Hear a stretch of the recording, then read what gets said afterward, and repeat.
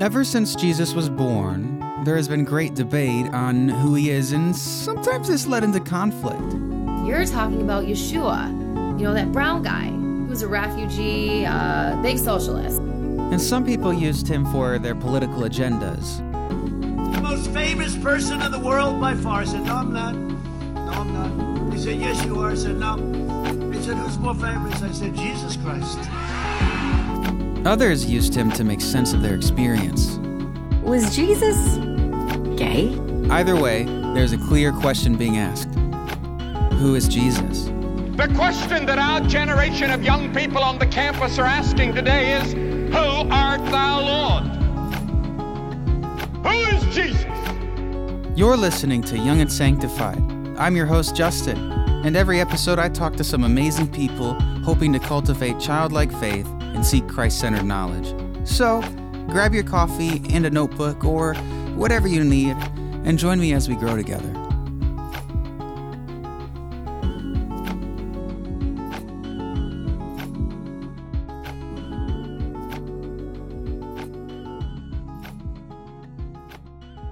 Today's guest is Dr. Mark Strauss, New Testament professor at Bethel Seminary.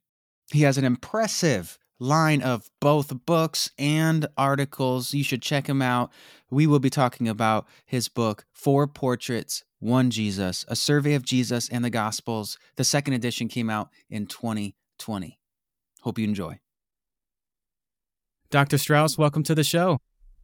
Great to be here. Thanks, Justin. Yeah. So this is the first episode of my series on who is Jesus. And I thought, what better way to start than focusing on the Gospels portrait of Jesus. Many people like me come to the Gospels with many assumptions of who Jesus is. Instead of being informed by the Gospels, we project our understandings. And so let's just clarify first, what are the Gospels and how should we approach their different portraits of Jesus? Right. Well, I define the Gospels in my textbook as historical narrative motivated by theological concerns. So they are narrative, that is, they are stories, but they are stories that are meant to reproduce history, historical narrative. They are not just biographies, though, biographies alone, or just neutral, if you will. They are theologically driven. The Gospel writers are passionate advocates. They believe Jesus is the Messiah, the Savior of the world, and they want to proclaim that. So they are preaching and proclaiming the good news, which is what makes them Gospels, really. The fact that they are called Gospels means that their primary purpose is to announce and proclaim the good news that Jesus in his life, death, and resurrection brought and accomplished salvation for all humanity. Mm-hmm. And so they are not unbiased observers. They are theologians in their own right, as well as historians and storytellers, narrative historians. So historical narrative motivated by theological concerns. And in your book, Introducing Jesus, you offer this idea, I think it's horizontal reading, right? And vertical reading? Both vertical and horizontal, yeah. And that book, Introducing Jesus, is an abbreviation of the 4 Portraits, 1 Jesus, the larger survey textbook. But yeah, those are two different ways to read the Gospels. By vertically, what we mean is reading them from top to bottom, that is through the story. You read the introduction, the conflict, the resolution, the climax, the resolution, as you would any story. There has been a tendency, particularly among evangelicals, to harmonize the Gospels. That is to be seeking, instead of hearing each individual gospel as a narrative, as a story, rather to glean each gospel for data about the historical Jesus. And the goal then becomes to piece together what we can know about the historical Jesus. Well, there's nothing wrong with piecing together what we can know, but that's not the way the Gospels are written. We believe they were inspired by the Holy Spirit, each individually as a story. And therefore, to cut and paste and try to harmonize them into one overarching harmonistic life of Christ is to, in some ways, distort what the Holy Spirit has done. The Holy Spirit has given us 4 unique stories.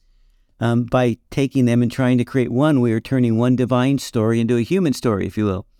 And so one of the key points of the book is that we need to read vertically, that is, down through the story from beginning to end, each individual story. We should not harmonize them into a single life of Christ. However, there is an opportunity and an importance to reading them side by side, and that's what we mean by horizontally. And by that we mean comparing their accounts, but the reason to compare their accounts is to see each gospel's unique perspective and emphases. It's not to harmonize them together and create a new story. It's basically by reading Matthew beside Mark, we see what Matthew emphasizes different from Mark, or what Luke emphasizes different from Matthew, what their particular theme in theology is. Because really, the inspired document is what the author produced, what Matthew produced, what Mark produced, what Luke. It's not an inspired document to cut and paste them together into a full story of who Jesus is. That we do historical Jesus studies where we're trying to determine everything we can about the historical Jesus. That's one thing, but that's not primarily why the Gospels are written, nor is it how we should generally read them in order to teach them and preach them. Yeah, and you mentioned briefly, in at least in introducing Jesus, that there is like a conversation on who wrote the Gospels. Can you talk briefly about that? Because there was one quote that I found particularly fascinating from the first chapter. It said, each gospel also likely arose in a different community within a different church. So can you talk about that a little bit? Well, sure. We can talk about authorship first of all. The question of authorship, and strictly speaking, the Gospels are anonymous documents. And by that we mean that no author names themselves. Matthew doesn't say, he doesn't have a prologue saying, I, Matthew, wrote this, and the tax collector, and telling us who he is. Luke clearly has his prologue, clearly his readers clearly know who he is. He writes to Theophilus, probably the patron that sponsored his gospel, but he still doesn't identify himself explicitly, but as Luke, for example. So Matthew, Mark, Luke, and John are actually traditional identifications that the church, and I think probably they got it right, the church remembered who had written these Gospels and applied that name. And in fact, our earliest manuscripts, which are copies, hand-copied documents, say kata Mattheon, according to Matthew, according to Mark. But almost certainly those arose when the four Gospels were brought together as a collection. They were added just to distinguish each one. And again, I think they're probably accurate designations, but they're not part of the document itself. So I think we should not emphasize authorship first, because that is actually a traditional designation that is not part of the inspired and authoritative narrative, not part of the authoritative story. Now, I think all four Gospels have direct connections to the apostles in one way or the other, either as a second-generation source. We know that Luke and Mark were not apostles, were not part of Jesus' ministry, or as a primary source. Matthew was a disciple, John was a disciple. I think that's true, but I don't want to use that foundation to interpret the Gospels, because they came to us essentially as anonymous documents, as documents that don't highlight the author. They highlight the story and who Jesus is. And by each one written to a specific community, there's a debate about that today, a debate about almost everything. But Richard Bauckham, who's a brilliant New Testament scholar, edited a book called The Gospel for All Christians, and he argues against the status quo. The status quo is basically that each gospel is written to a distinct community and reflects the needs and concerns of that community. He argues more or less against that, arguing that no, these Gospels are written for all believers everywhere. And some of the evidence he uses for that is, he says, well, the Pauline letters are written to direct and specific communities, but the Gospels don't have that kind of direct address. And I think, in part, he's correct. I think the Gospel writers had in mind that this was the Gospel for the church that they were writing. It wasn't just for their community. At the same time, they were parts of a individual church community, as everyone is, and I think they were thinking especially and writing especially for the needs and concerns of that community. That's been really sort of the historical perspective. Mark's gospel, for example, has traditionally been identified with Rome, the church in Rome, and Mark, with Peter, sort of wrote Peter's version of the gospel, but he's writing to a church that is severely persecuted. And the theme of suffering and taking up your cross and willing to die and suffer for Christ is a major theme, probably related to the original context. That is the suffering and persecuted Roman Church. So I do think each of the Gospels was written in a particular community to address the needs of those communities. That doesn't negate the fact that the Gospels were also meant ultimately for the church as a whole. Both probably in the mind of the author, they were thinking it was going to be copied and passed on as well. Plus, of course, in the mind of the Holy Spirit, who produced these works through these authors, certainly all along it was intended for these Gospels to be for the church at large. Got it. Yeah, that's so good. So let's get into the nitty-gritty then. What are some of the Christological themes of each gospel? I mean, just like abbreviated, I know you've written a book, I think, on like a whole commentary on Mark, right? Yeah. So I know you could do it for a couple, actually. A couple, yes. Yeah. Yeah. And that's to me, this is where things get exciting when you start talking about each unique portrait of the Gospels. And in some ways they overlap. I mean, I call Matthew the Gospel of the suffering Son of God. And of course, all four Gospels present Jesus as the suffering Son of God. But Mark has a special emphasis. A third of Mark's Gospel is the last week of Jesus' life. Sometimes it's been described as a passion narrative with an introduction, that the whole thing is a passion narrative. And there's some truth in that. And I think when Jesus, what we call the central section of Mark's Gospel, the way of the cross, is so crucial. Jesus heads to Jerusalem to suffer and die, and he's calling his disciples to discipleship, basically, and to be willing to take up their cross and follow him. And so that suffering role of Jesus, the central theme, Mark 10:45 probably encapsulates the central theme of Mark's Gospel. The Son of Man came not to be served, but to serve, and to give his life as a ransom for many. And that theme of Jesus as an atoning sacrifice for the sins of the world, drawn from Isaiah 53, no doubt, is just really important for Mark, and calling his readers to take up their cross and follow him. So Mark as the Gospel, the suffering Son of God. Matthew, and I start with Mark because I do think, as with most scholars, that Mark was written first and that Matthew and Luke have built off Mark. I think they read naturally that way. Once you read Mark, you can see how Matthew and Luke. So I start with them in my Gospels text. I also start with them in sort of summarizing the themes. Matthew is actually a perfect gospel to come first in the New Testament because it really is a transition from the Old Testament to the New Testament. Matthew has this strong emphasis on fulfillment. It's the most Jewish of the Gospels, the most deeply connected in some ways to the Old Testament. A dozen or so times Matthew specifically says this was to fulfill what was spoken by the prophet, and then he gives an Old Testament quote related especially to Jesus' birth narrative, but also throughout his life and ministry. He identifies fulfillment of Scripture in Jesus' words and deeds. So Jesus as the Messiah, the Messianic King who accomplishes God's salvation, fulfills the promises. That's Matthew's theme. Luke's theme is very distinct in some ways. I mean, picks up those same Messianic themes and suffering themes, but Luke's got the most inclusive gospel by far. And when you add Acts to that, it becomes even more inclusive. And Luke and Acts are really two volumes of a single work. I think Luke, when he started writing the gospel, he already had the book of Acts in mind. And the story that begins in Jerusalem in Luke 1 doesn't end until you get to Rome in Acts 28, in the last chapter of Acts.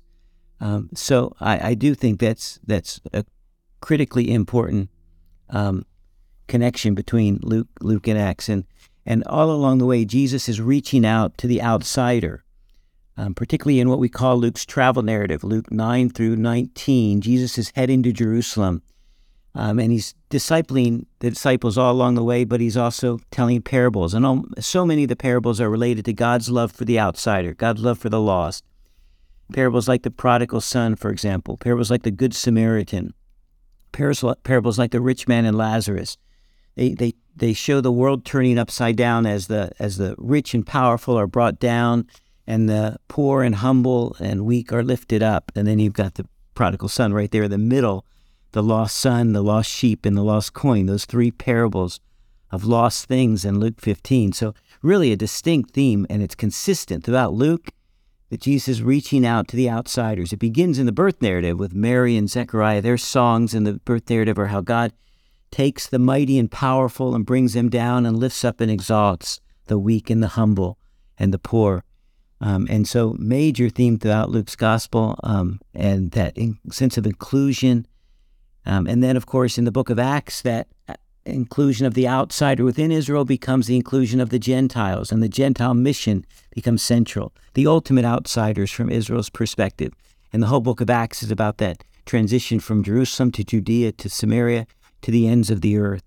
And so God's love for and his salvation for all people everywhere becomes the central theme of Luke's gospel. Yeah, I was really moved by, how do you pronounce his last name? You said it, Richard Bauckham?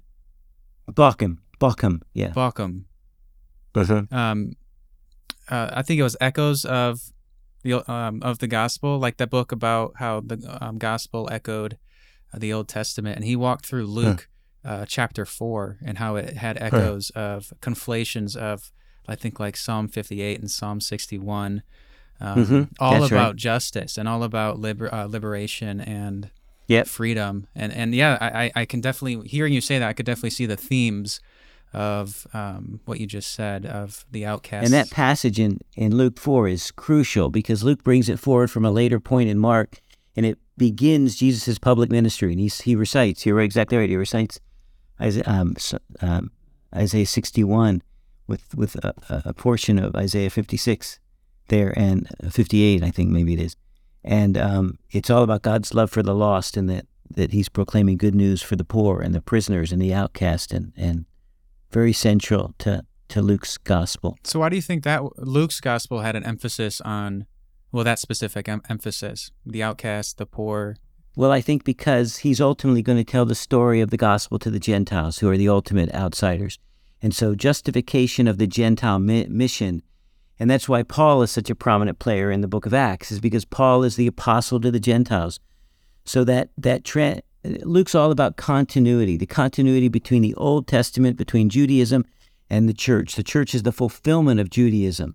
And the mission to the Gentiles was all along part of God's purpose and plan. And so justifying that Gentile mission begins with justifying gospel to the outsider in the gospel. And then in the book of Acts, it becomes the ultimate outsider, which is the Gentile. And it moves from Jerusalem to Samaria, right? The intermediary between the Jews and the Gentiles, if you will, and then ultimately to the Gentiles, starting with Cornelius and then in Paul's ministries and his missionary journeys.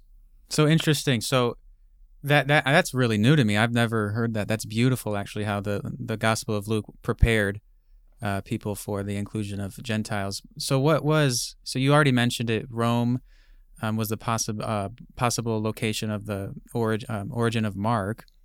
So, but why would they need like a suffering servant while they were under persecution? What was the connection there? Right. Well, I think the justification for how could Jesus the Messiah suffer and die? There's an apologetic concern always there. I mean, crucifixion was a horrible punishment that was reserved only for slaves and rebels, insurrectionists. So to say Jesus, your Messiah and King, was crucified is to just, say he's irredeemable. I mean, there's no way that someone who's crucified could possibly be the Messiah. So there is an apologetic focus there. But I do think there's also an encouragement to the church that is suffering these same kinds of things, that it's worth it all because Jesus has conquered death, Satan's sin and death through his death and resurrection. Mm-hmm. And that by virtue of that death, we can come into a right relationship with him, and we can personally endure suffering and be victorious in the same way that Jesus endured suffering and yet was victorious.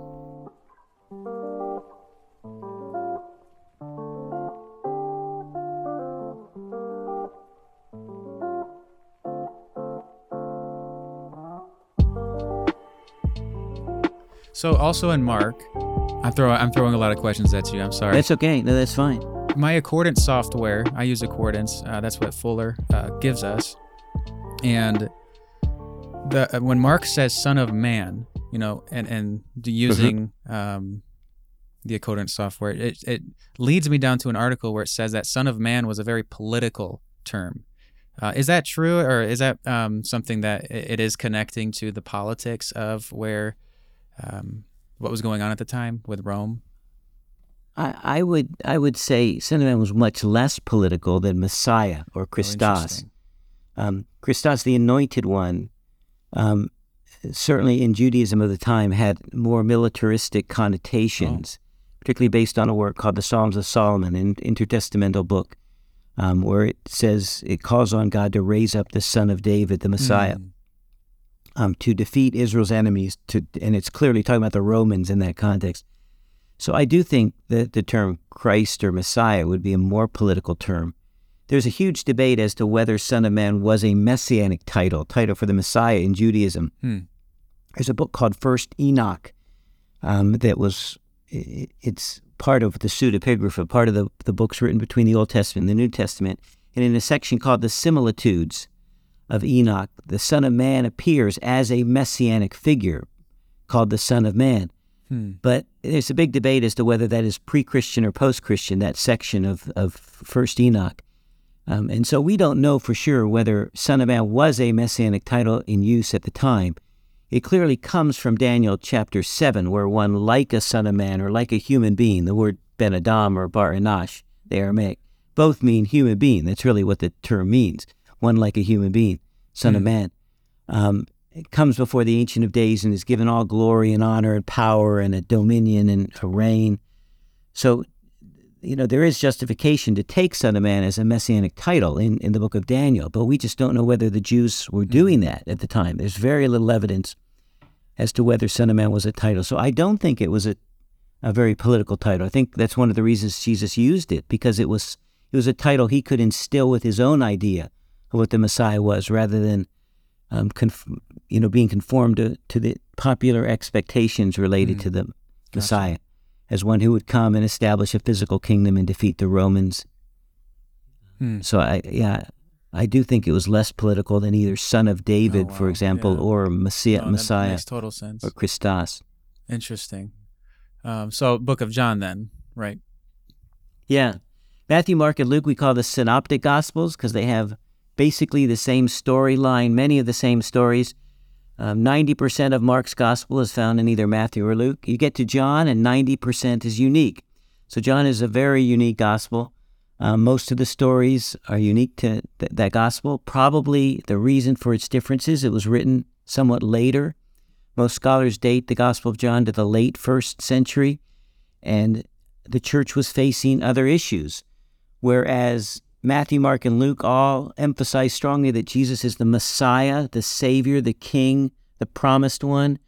John has a strong emphasis on Jesus as divine, as God himself, the self-revelation of God.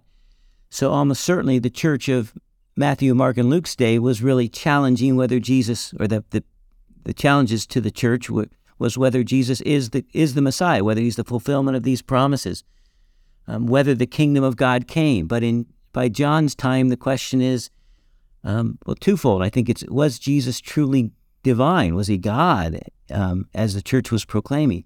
And also, was he truly human? That's the other side of it. Some were saying, some called Docetists were saying that Jesus only appeared to be human. But he was not truly human. He was merely a spirit, or didn't suffer as a human being. So both of those, I think, John answers.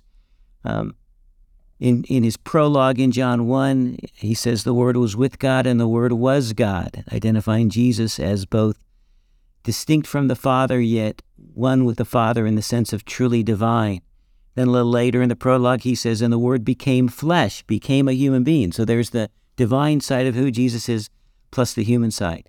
And that theme is so consistent throughout John. I call John the gospel of the Son who reveals the Father, because all of John's, from beginning to end, is the self-revelation of God through his Son. And that theme of self-revelation, I think, is consistently put forth throughout the whole of the Gospel of John, from beginning to end. So when John says, in the beginning was the Word, and Jesus is the Word, how was he using that, do you think? Because I know Justin Martyr really pioneered Logos Christology. I think it was Justin Martyr. Now that I'm saying it out loud, I don't know. But anyway, the Logos Christology was really pioneered, in the early church, not in this Gospel of John. So how are we supposed to understand this one? Well, as I'm sure you're aware, there's a big debate about that. What's the background to the Logos Christology in John's Gospel? And, the two big contenders are, is it a Greco-Roman background, is it a Greek background, or is it a Jewish background? Mm-hmm. And I think almost certainly John is clearly immersed both in the Hellenistic world as well as the world of Judaism. So I don't think we can isolate either one. I think he probably knows the background in both and is using them, exploiting them both, and presents a unique synthesis, if you will, of the Logos. The Logos Christology, I think, is a synthesis in some ways. It's certainly Jewish in the sense that what is the Word of God in the Old Testament? The Word of God is the efficacious action of God. God merely speaks the universe into existence. So God judges with his mouth. He simply speaks. The messianic figure in Isaiah 11 has a sword. He's judging the nations with a sword coming from his mouth. That's spoken judgment. So the word is actually God's self-revelation as well as his actions in creation, his actions in judgment. So to say that Jesus the Word means that he is God's revelation and God's actions in the world. Logos in Greek philosophical thought often had this idea of sort of divine reason, or the essence of the thing that holds the whole universe together, kind of the foundation of all things. And so that would fit well also with John's Logos Christology. So I don't think we can say it's an either or. I think it's probably a both and in terms of the conceptual background. But John certainly weaves it into his own unique way. It is neither purely Jewish nor purely Greek in its background. I think it's uniquely Johannine in that sense, and that John uses it to explain who Jesus is, and that is as God's self-revelation. Oh, interesting. So, maybe I'm remembering this wrong. Is there in John that scene with the Samaritan woman and the demon-possessed daughter? Is that in John? No. The Samaritan woman is in John, but the woman is a Canaanite. Or a Syrophoenician. In Matthew, she's a she's a Canaanite. In Mark, she's a Syrophoenician. But no, the story of the woman with the demon-possessed daughter is in the Synoptics. It's in Matthew, and it's in Mark. Yeah, but of course, the Samaritan woman at the well is in John. John 4. But how do we interpret that scene? Because a lot of people bring that up and just trying to wrestle with. It sounds like he compares her to a dog, right? Yeah. So actually, that's one of my favorite stories. So I'm glad you asked that story. Okay, great. That's one of my favorite stories in the Gospels, and it's such a beautiful picture of who Jesus is, both historically as well as in the narrative account. But Jesus is on a bit of a trip outside of Israel. He's up in Phoenicia at the time, and even there, people have heard of him. And a woman comes to him who has a demon-possessed daughter and begs him to heal the demon-possessed daughter, and Jesus responds and says, it's not good to take the bread from the children and give it to the dogs. And the word dogs was used in a derogatory sense of the Gentiles. And so Jesus really does something that is incredibly insulting, but also incredibly in line with the sort of the focus the Jews had with reference to the Gentiles. It's interesting, he does use a little diminutive form of dogs. Puppies is probably too cute, but because dogs were viewed as scavengers. And so it's not a compliment by any means, but he does seem to soften it a bit. But it's her response. So he says, basically, he dismisses her and says, I've got bread I'm bringing to the children who are Israel, but I'm not going to throw it to the dogs, you Gentiles. And what is Jesus doing? As so often, I think he's got his tongue in his cheek in some ways. He is echoing exactly what the disciples are thinking at this point. Get this woman out of here. Right? She's got nothing to do with us. She's a Gentile for one thing. She's a woman for another. We have important business to do. Let's not take our bread and give it to these dogs. So Jesus sort of echoes what is the Jewish expectations of his day. And the woman replies and responds and says, but even the dogs eat the crumbs that fall from the children's table. And Jesus is impressed, and he says, for that answer, your daughter is healed, and heals his daughter. And what is really interesting this is the only time in the Gospels Jesus ever loses a debate. Whenever he engages in a debate with the Pharisees, with the religious leaders, with the rich and the powerful of his day, he wins. He defeats them, he humiliates them, he shames them, he always wins. This is the one time he concedes, I was wrong, you are right, because he says, basically, first he says he's not going to help her because you don't take bread from the children and give it to the dogs. Then he says, you're right, I will help you. Now, there are two contrasting interpretations. One is that Jesus suddenly came to his senses and he realized, maybe the gospel should go to the Gentiles. But that is so different than Jesus in the gospel. Jesus is in control throughout the gospels. Now, you can challenge that historically, of course, but you can't challenge it in terms of the narrative of each of the gospels. Jesus is in control. There's no way that Jesus suddenly comes to his senses. Jesus is doing what he so often does. He's playing with her. He's provoking faith. He's trying to challenge her and provoke her faith to greater faith. And that's just what she demonstrates. She challenges him and says, I demand what God has prepared for me, which is salvation for the Gentiles as well as the Jews. And he says, you're right. I was wrong. I just love that. So Jesus loses a debate, and he loses it to a Gentile and to a woman. That's the only time he ever actually loses it. So it tells you something about the importance of this theme, that God's salvation is for all people everywhere. It was always intended to be forever. The Jews were to get the bread, but the Jews were to get the bread in order to share it with others. They were given light in order to be light. They were meant to reflect God's glory, reflect God's light to the world, and not turn inward and exclusive, but rather be God's people, be God's messengers, be God's light, be God's salt. And in many ways, the nation had failed. It had turned inward and rejected the Gentiles. And so Jesus is challenging that throughout his ministry. And this is one of, I think, my favorite passages where he does challenge that. And he acknowledges that God's love all along was meant to be for the Gentiles, for the nations. Wow. That is definitely a redeeming interpretation, than what other people have told me. So right. That's really beautiful, actually. It does capture a lot of what you've just said. That's amazing. So then what about the fig tree? That one has stumped me because the commentary made me realize that's the only time that destructive power of Jesus appears in the Gospels. So what about that one? What does that tell us about Jesus? Miracles of destruction. The only other one like that is when he casts, which is equally difficult, and that is when he sends the spirits into the pigs and the pigs all drown, and you've got destruction of great property. But I think you've got to read that in its context, the parable of the fig tree. Again, I will start with Mark because I do think Matthew and Luke both draw from Mark, and I think Mark's story sort of brings out most clearly what Luke or what Jesus is doing in this context.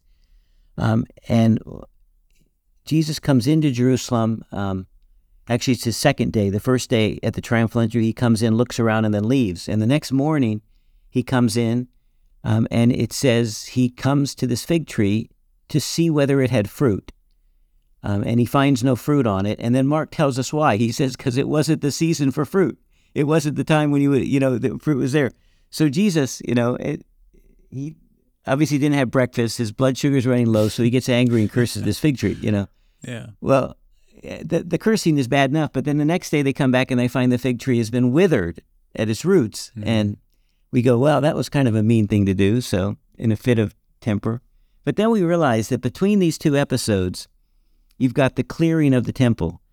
Jesus curses the fig tree, he clears the temple, and then he discovers the fig tree to be withered. And we realize that this is a parable, and Jesus is a prophet, and prophets tell these kinds of parables all the time. They use illustrations, object lessons, if you will.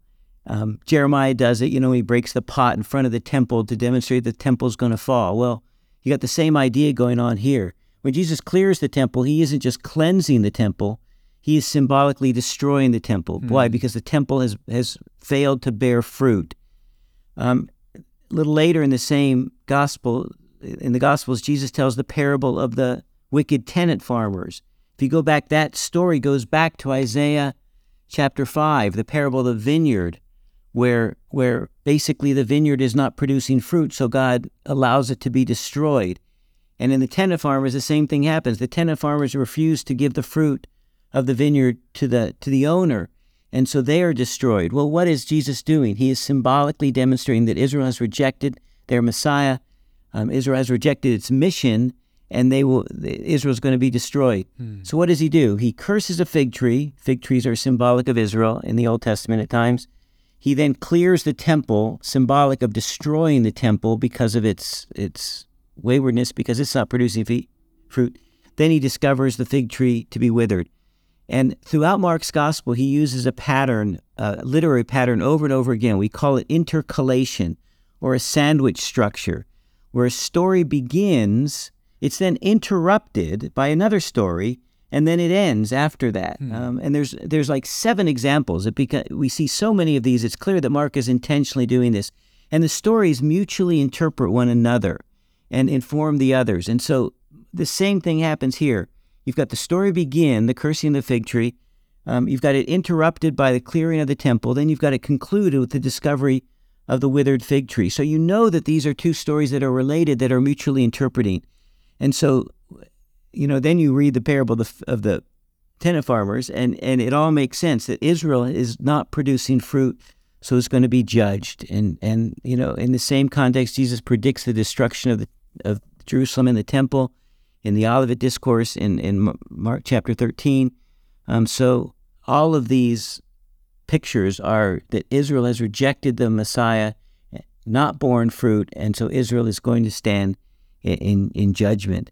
And so that intercalation or framing episode explains Jesus is not, low blood sugar, having a tantrum at this fig tree. Rather, he is performing a prophetic action, demonstrating that because Israel is not bearing fruit, Israel is going to suffer judgment and destruction. The vineyard's going to be taken out of the hands of those religious leaders, as in the parable of the tenant farmers, and it's going to be given to others. The church, the apostles are going to take the mantle of God's people onward from that point. So I think it makes perfect sense in that context. Okay. So we have 4 different theologically rich portraits of Jesus. What is the role of the everyday Christian? How are we supposed to approach these? Because are we supposed to, you said don't harmonize it, but you also say they all are part of the gospel, part of the New Testament. They all have been approved by every tradition, Orthodox tradition in history. So how do we approach this? Yeah, that's a great question. And I think I would say approach them as they were written, as individual stories. So in other words, when you're going to teach and preach don't teach a harmony, because then you're missing so much. You're missing much of what the Holy Spirit gave. Instead, preacher teach through Mark's gospel. Preacher teach through Matthew's gospel. Stay with that gospel story, because that's the way it was inspired. That's what the Holy Spirit gave us. And I would also say, obviously we often preach either in a lectionary kind of a setting or where we have select readings. No matter where you start, take into account the narrative framework of that story, because it's part of a gospel. And I think bringing out that gospel theme is really important when you're preaching and teaching. So if you're preaching the parable of the prodigal son, for example, placing that story in, first of all, Luke 15, where there's 3 parables of lost things. There's a lost sheep, there's a lost coin, there's a lost son. It's crucially important to place that in that context, I think. But then also to place in the context of Luke's gospel that's going to climax with the statement about Zacchaeus, the Son of Man came to seek and to save the lost. You've got that's all part of Luke's gospel. And so it's great to preach the prodigal son. It's a powerful story on its own. But always when you preach it, whether you take 5 minutes or 2 minutes, make sure you set it in the context of the story as a whole. It's going to make it so much more powerful, because it is part of what Luke is trying to his readers to take with him from beginning to end. We don't start a novel and just read one chapter of the novel right in the middle of it. We place it within the context of the flow of the story, and it's an integral part of that story. So I do think that kind of narrative preaching and teaching is really important, even if it's just to say, this is what came before, this is what Luke is doing in this passage, this is what he does elsewhere in the gospel. Bring that out. I think that's really a powerful way to preach. And I think people will appreciate that as well. They'll begin to see those patterns, and we'll begin to appreciate the Gospels for what they are: historical narrative motivated by theological concerns. So when we separate, when we set the Gospels aside as a like preaching or Bible studies, and we are trying to answer this question for the next few weeks, few months of who is Jesus, should we look at it and say, okay, according to the Gospels, Jesus is all those things: the suffering servant, the Messiah, the liberator, or the person who helps the poor, and divine? Or so is that how we should look at it? All kind of harmonize that when we look at a Christology. Well, in other words, should you do a Christology separate from the Gospels? And I think there is a legitimate place for that in teaching. Of course, you could add to that, you could read Hebrews and present Jesus as the great high priest, which is not as emphasized in the Gospels, that theme. Though some would say it does appear implicitly in there. And there's other themes in Paul, for example, that Christological themes that don't appear as prominently elsewhere. So I think it is legitimate to draw out, say, Christological themes. Personally, I think it's more powerful to teach through the text than to teach it in a thematic way. But that's my bias, I think. So I would more strongly recommend teaching through the stories as I would through the letters, because I do really think the idea of narrative or story is fundamental to understanding the Bible.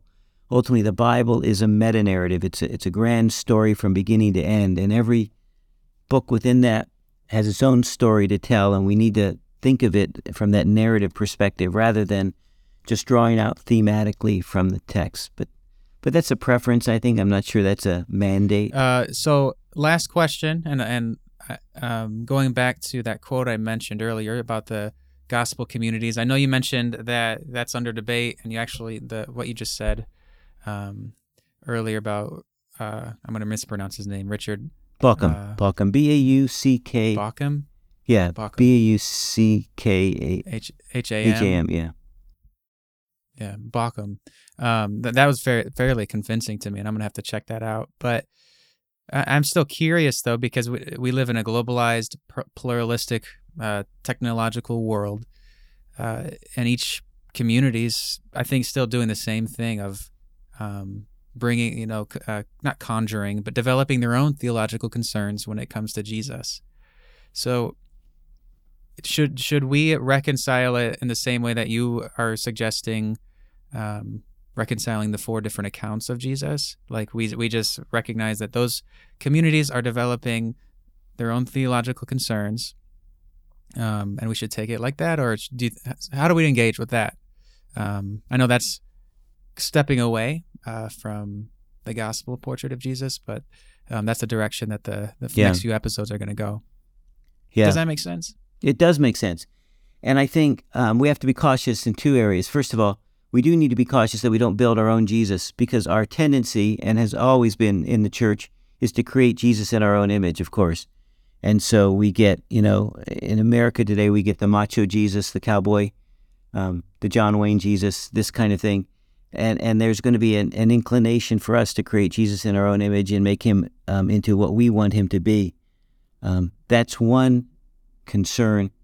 The other side of that, however, is that we individually and as a culture have a limited perspective, because we see things through our own eyes, the eyes of Western, white, maybe male, depending on your gender and identity perspective, and we're going to be blind in many ways to others' perspectives that can be equally insightful. So I want to hear the voices of others, particularly internationally, particularly different ethnic groups, people from different contexts. I want to hear their perspective on Jesus as well, because I'm going to have blind spots where I'm not going to understand who Jesus is. So I think we need to be careful we don't create Jesus in our own image, but we need to also listen to others and hear the voices, diverse voices around us, because the church is the church worldwide. And too often the theology of the church has been dominated by Western Christianity rather than by a more global perspective. Got it. Yeah. No, so helpful. and so rich, full of great advice. So I do appreciate that perspective. I do want to wrap up, and I want to honor your time. So just thank you so much for giving us some amazing information and amazing scholarship. And I'll have the books that you mentioned in the links in the below. You said, so Introducing Jesus is the abbreviated, what's the textbook? It's abbreviated version of 4 Portraits, 1 Jesus. Okay. Which is the full-blown textbook with all the charts and graphs and pictures Amazing. and stuff. So. Amazing. So I'll have both of those in the link, both of those linked in the description. So thank you so much again, and I am so grateful for this conversation. Thanks, Justin. Blessings on your life and ministry. I appreciate your time as well.